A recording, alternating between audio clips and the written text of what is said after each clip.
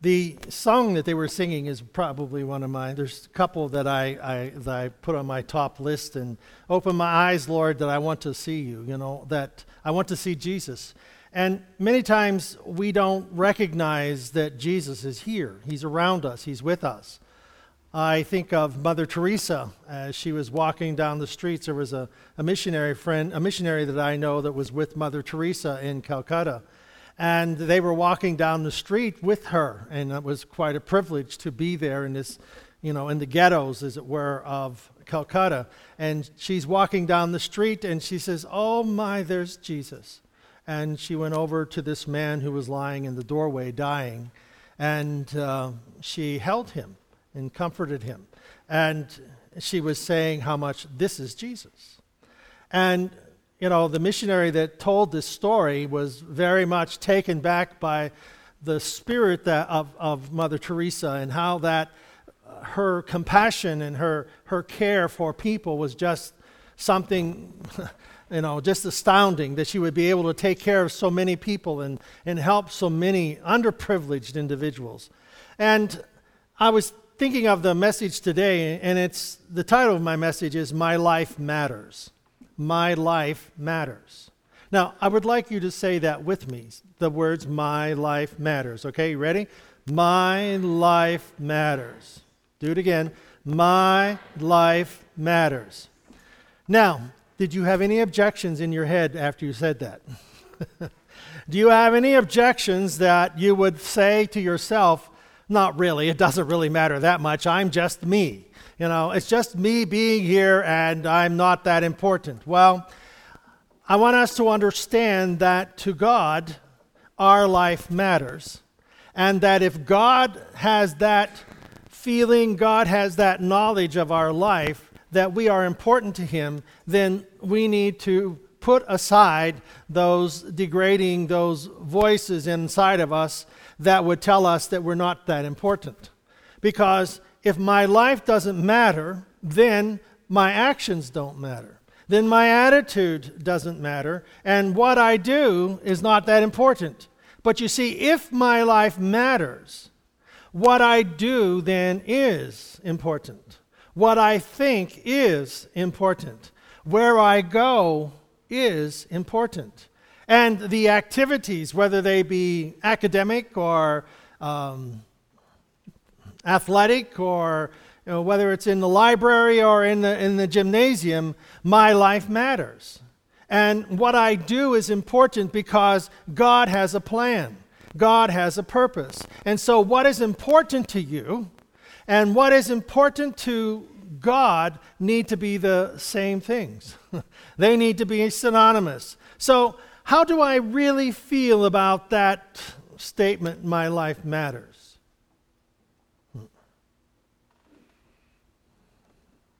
Everything we do, everything we think, everything that we touch matters. Now, we know that it has varying degrees of importance. We know that it is important for you to take a bath and a shower at least once a day, at least once a month, at least once a year.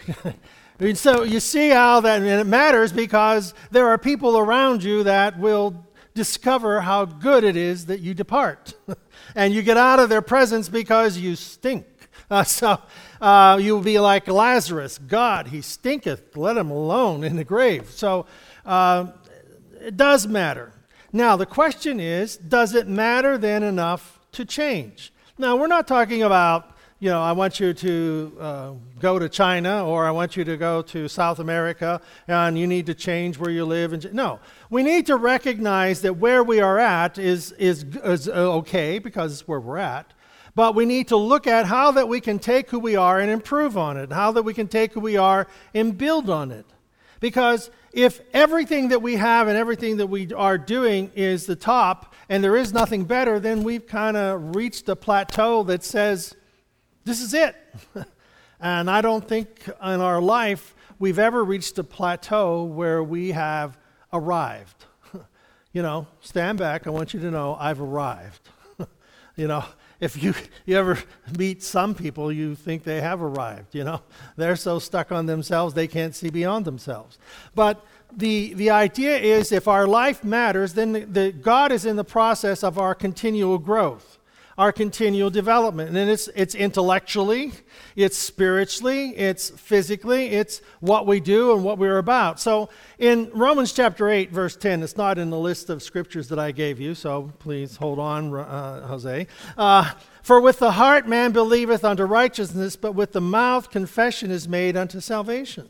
So with the heart we believe, and with the mouth confession is made, so that we overcome by the blood of the Lamb and the word of our testimony. So what we say is important. So if I matter, then what I say matters. And I read this in the Message Bible, Romans 8, 9-10, same text. It said, it is the word of faith that welcomes God to go to work for us. Now, let me get that straight. God works for us? We would say, no, I work for God. No, God works for us. And how does he work for us? He works for us by the faith that he gives us. He gives to every man a measure of faith. God has given us a measure of faith so that our faith would develop and grow, and our faith then calls into existence that which does not exist. And we can't make that happen. Only God can make that happen. So we are asking God then to be involved in our life in a way that is going to make a difference for eternity. My life matters. So it is the word of faith that welcomes God to go to work for us and set things right for us. Whoa, wait a minute. He's going to work for me, and things are going to be right for me. That's a pretty tall order. God's going to work on my behalf, and that he's going to help me and help things get in the right order. And it says, say the welcoming word to God. So faith then is welcomes God to work for us, set things right for us, and say the welcoming word to God. God's work of doing in us what he did in raising Jesus from the dead. So all of this has a purpose. If the same Spirit that raised Christ from the dead dwell in you, he will quicken your mortal bodies. We often think of that and quote it, that in death, that the Spirit, the trump of God shall sound, the dead in Christ shall rise, will come back to life, and the life, our spirit that is in heaven, will be reunited with our body, and we will live forever in a resurrected body. We often think of it in that sense, that God is going to quicken this mortal body, but he is quickening this mortal body right here and now. He's going to quicken it so that we can think godly thoughts. He's going to quicken it so that we have understanding. He's going to quicken it so that we have the ability and bring about the physical abilities. Elijah ran ahead of the chariots. He ran faster than a horse pulling a chariot. He had some physical abilities. That man could run. And he was a prophet. And he could run. He could outrun the chariots and the horses. The horses and the chariot. Okay, there we go. I had the cart before the horse. Chariot before the horse. Okay, keep on preaching, Pastor. So God's work of doing in us what he did in Christ, raising him from the dead, that's it. You're not doing anything. You're simply calling out to God, trusting him to do it for you. So our faith then is trusting God to work in and for us. Now, we can't, okay, God, let me sign a contract here. I want you to do this week, and I want you to do that this week. No. At our conference that was this week, wasn't it? Seems so long ago. Monday and Tuesday, we were at a conference, and the guy that spoke there was from Springfield. He's General Secretary of the Assemblies of God. He's a very dynamic individual, and he started out as an engineer. He went to college to be an engineer, and after he graduated as an engineer, he started to be in charge of the Chi Alpha group, which is where Cliff's granddaughter, Cassie, is involved in the Chi Alpha group where she goes to college. And this guy was involved in the Chi Alpha group and became the leader of it whenever he was in college, in which he ended up going into the ministry and changing from being an engineering student to be a pastor and being a preacher. But he spoke about this. His thinking, he says he still thinks as an engineer. Whenever he reads the scriptures and he reads the Bible and he presents the gospel as an engineer, he says. He breaks things down and he puts things together and how that they work. And he was so involved as this engineer in trying to make things happen that he had to literally say, and this is what his words were, that he had to step back and say, God, you have a problem. And this is the problem. And God, I'm here to help you if you need.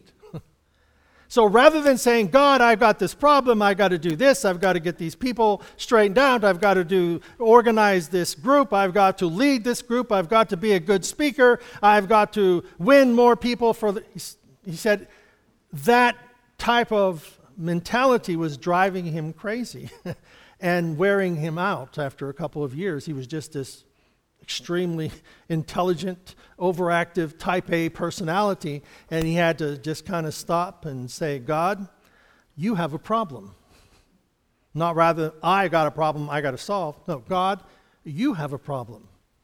Now, how am I going to work with you to solve this problem? And so, whenever we are struggling in our relationships or trying to make a dream happen, trying to bring something that is out there in front of us, trying to make it come to fruition, make it happen, we need to just kind of pause. Are you frustrated trying to make someone else change? I always love that one. If you're trying to make somebody else different, don't do that. It won't work. You just get frustrated. You may mean well. You may have good goals and good ideas, but you see, my life matters, but so does their life matter. And making somebody like me is not the goal. It's helping people become more like Christ. So in Psalm 37, David, not me, not my son, David, King David, wrote a vivid contrast between the wicked person and the righteous person. So, to David, whenever he wrote Psalm 37, it mattered. It mattered enough for him to put together two contrasting ways of thinking and two contrasting ways of believing. So, your life matters. How do we start then? Where do we begin? If our life matters, let's begin at verse 1. How about that? Psalm 37, verse 1. Your life matters, so the first thing you have to stop doing is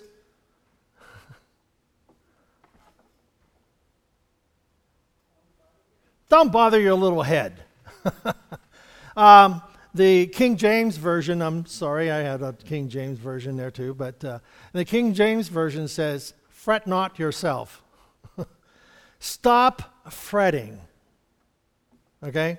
Fretting means to grieve, to be troubled, to be displeased. So fret not yourself because of evildoers. Don't get upset with the people who are wicked and get ahead. Neither be thou envious against the workers of iniquity. He says, do not bother your little head about braggarts. Don't get upset or wish you could succeed like they do. The first thing is get your head around this problem. Don't fret. Okay? Don't get your little head in an uproar, Just calm down. For they shall soon be cut down like the grass and wither as the green herb. Life is more than clothes and possessions and things, and that what comes can go just as easily. One of the things that I don't know, he was talking at the seminar we were at. He said this recent lottery, the chances of winning the lottery, he said if you took pennies and put them side by side and went across from Seattle to Miami, and you put pennies together the whole way to that distance, and you marked one of them, that was your chances of winning.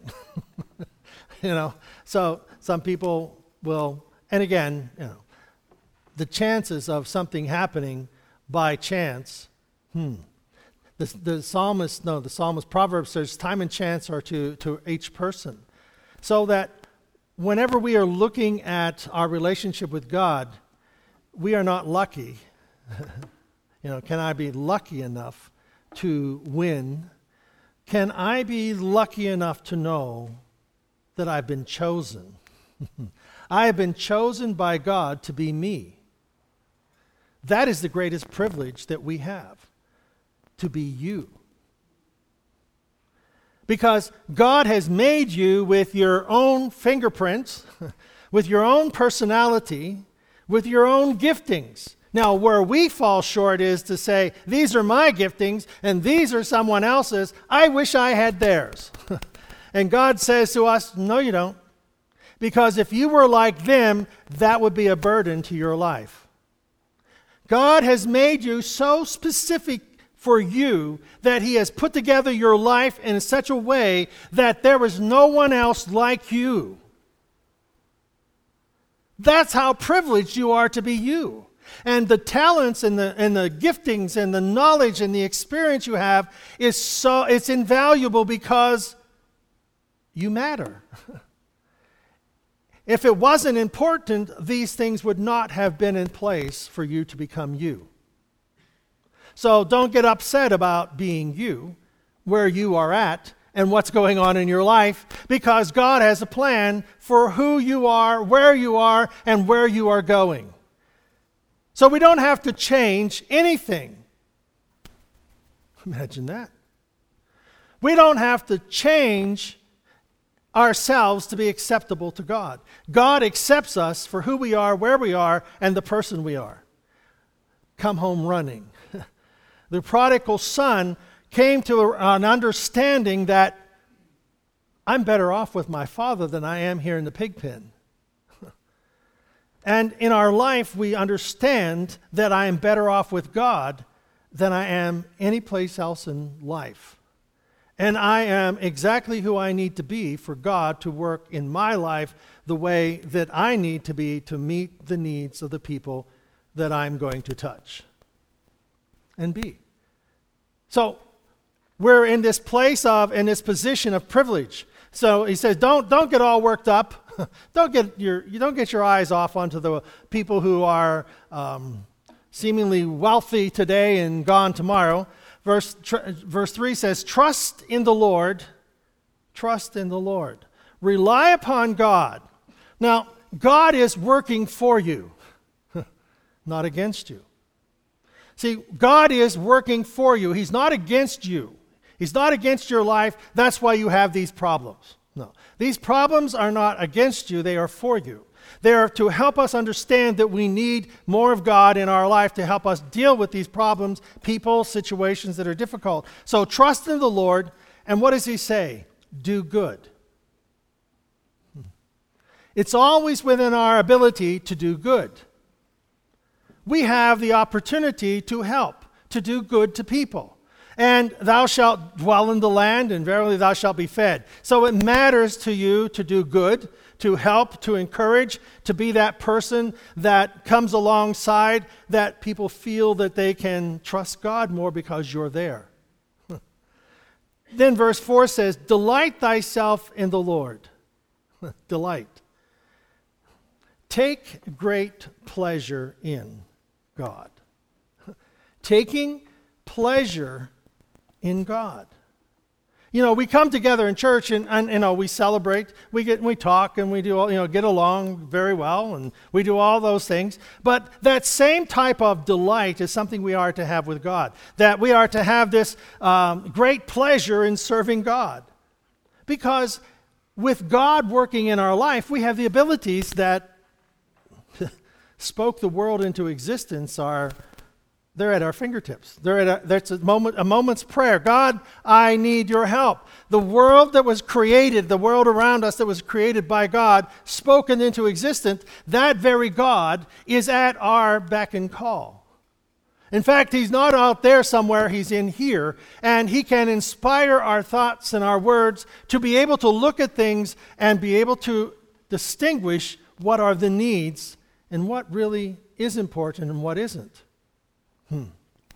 Delight thyself in the Lord, and he shall give thee the desires of your heart.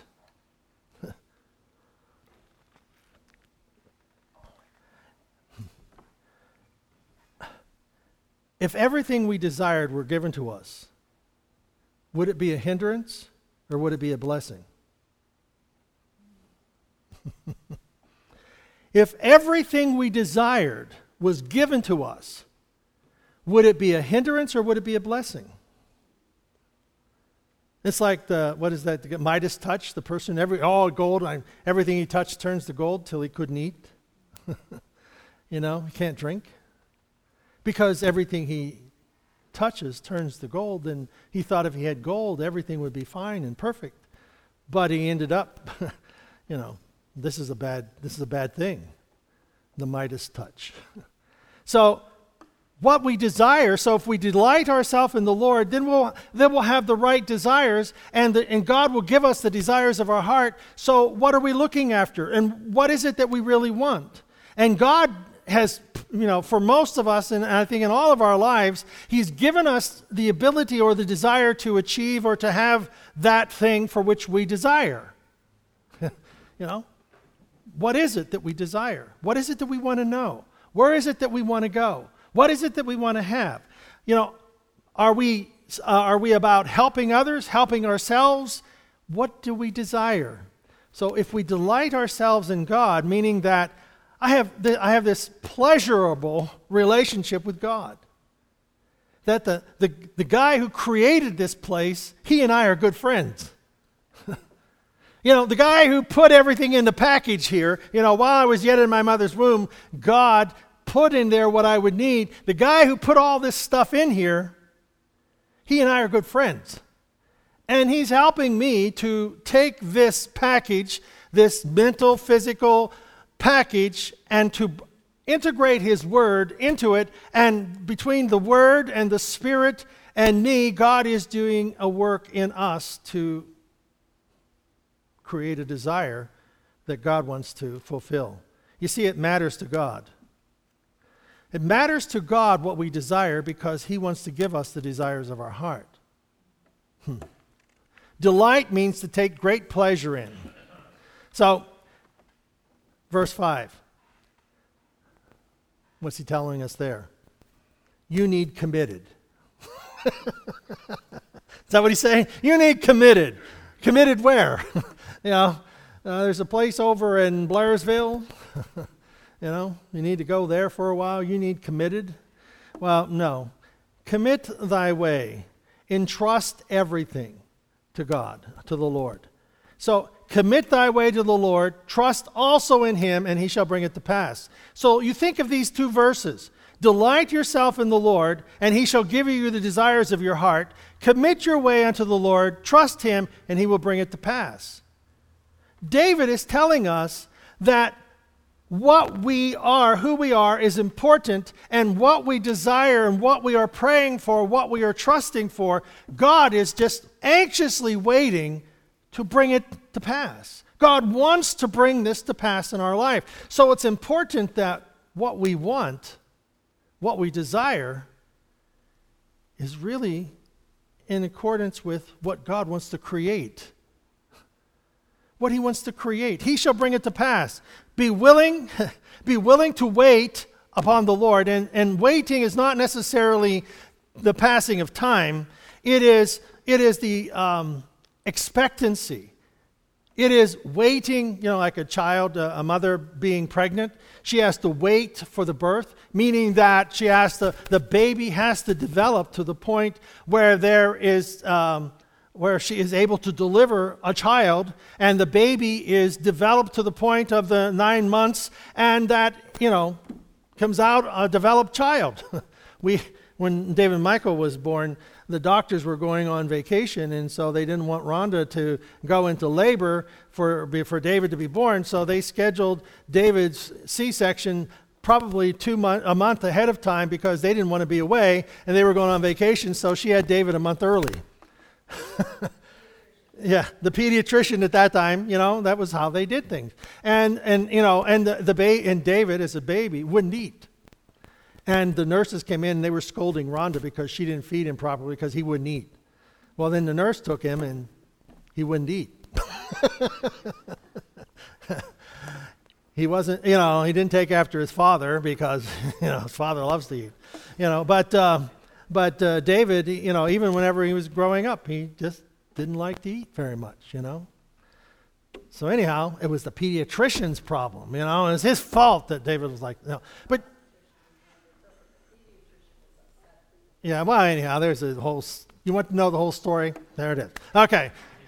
FaceTime, whatever, Facebook, ask Rhonda, she'll tell you the whole story. But anyhow, we all have there is a natural process of waiting till the 9 months. So waiting upon the Lord is that God is developing.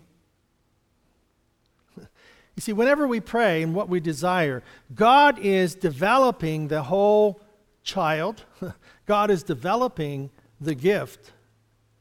And it isn't time yet for it to be born, the child, the gifting, to be born. And so it's important that what we desire, that God wants to bring it to pass because you have value. And what you desire is important. What you think will help develop what is born. If you're going to run or play ball or play basketball, sports, if you go out on the court and you're a basketball player, I'm going to miss this shot. Oh, see, I'm right. I'm going to miss this shot. Yeah, I'm right. I can be perfect and miss everything. But you don't tell yourself you're going to miss. You're going to shoot to make. You're going to, you get up there. It's like the little kid, he throws the ball in the air and he says, before he throws the ball in the air, he says, I'm the greatest hitter in all the world. Throws the ball up in the air and swings and misses it. Picks up the ball and more emphasis. He says, I'm going to hit the ball. Misses it. And he gets down there, he gets mad, he says, you know what? I am going to hit this ball. I'm the greatest hitter in the world. Throws the ball up in the air, swings and misses it. Drops the bat and he says, what do you know? I'm the greatest pitcher in all the world.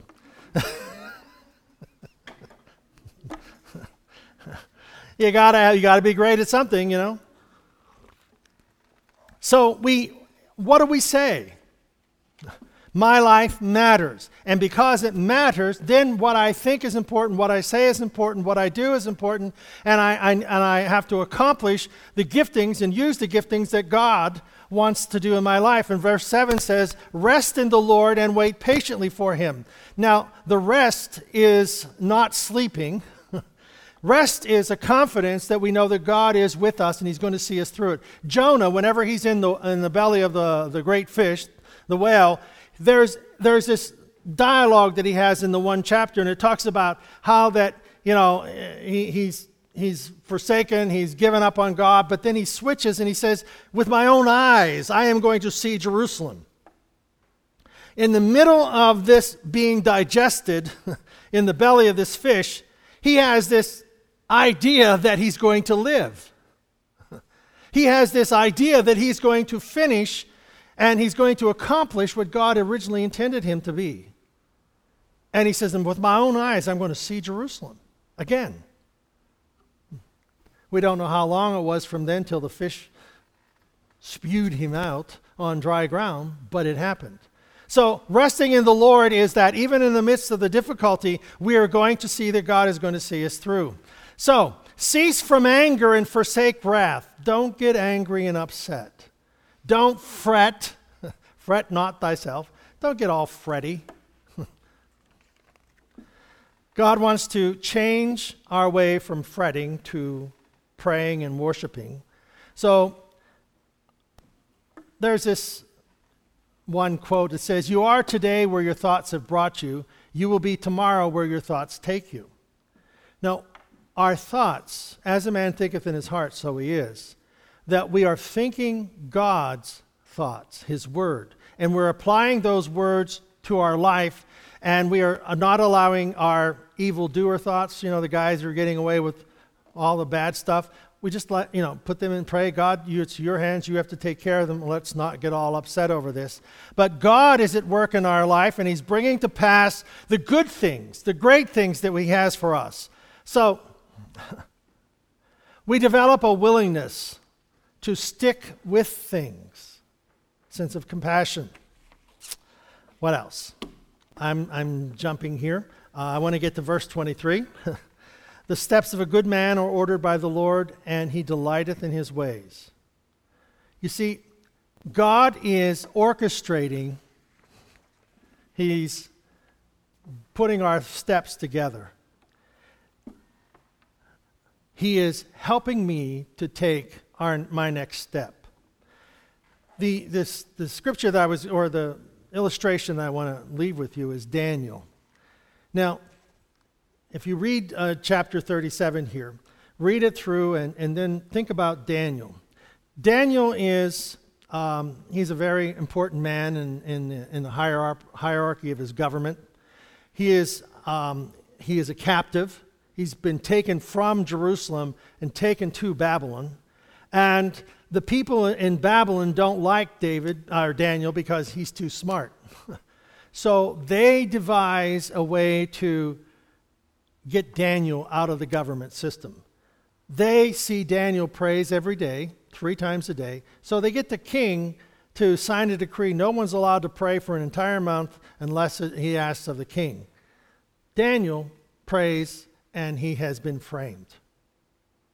He's been set up by his own actions that he is doing good, and people used his good to throw him into the lions. You see, sometimes we get caught doing the good, and it doesn't seem like we get any good out of it. Well, don't fret what's going on. Keep your faith in God. When they framed Daniel, there's nothing said about what Daniel did. He didn't curse them. He didn't go kicking and screaming. He went to the lion's den because he was confident in his relationship with God. He was resting in God, that God would take care of him. And it doesn't say that Daniel was fretting and worrying and, they're lowering him into the lion's den. It doesn't say that he's kicking and screaming and cursing at the lions. It's the picture we have is Daniel is in the lion's den and they can't open their mouth. Daniel could not stop the bad guys from framing him. But he could stay at peace because God would never leave him. And so it was okay with Daniel if he died in the lion's den, and it was okay with Daniel if the lions couldn't eat him. He was okay with both.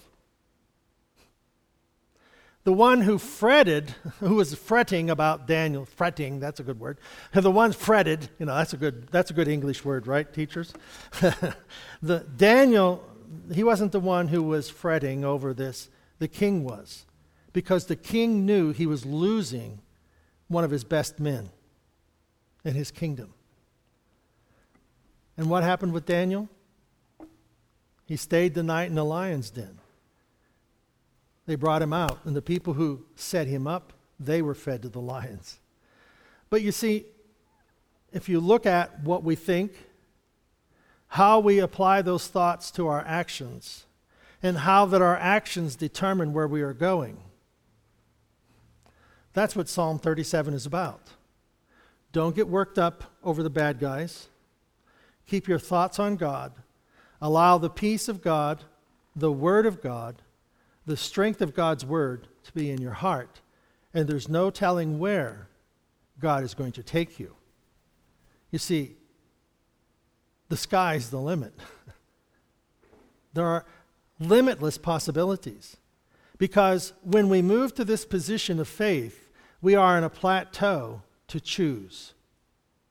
We choose and pray. We pray and choose and allow God's thoughts to be our thoughts.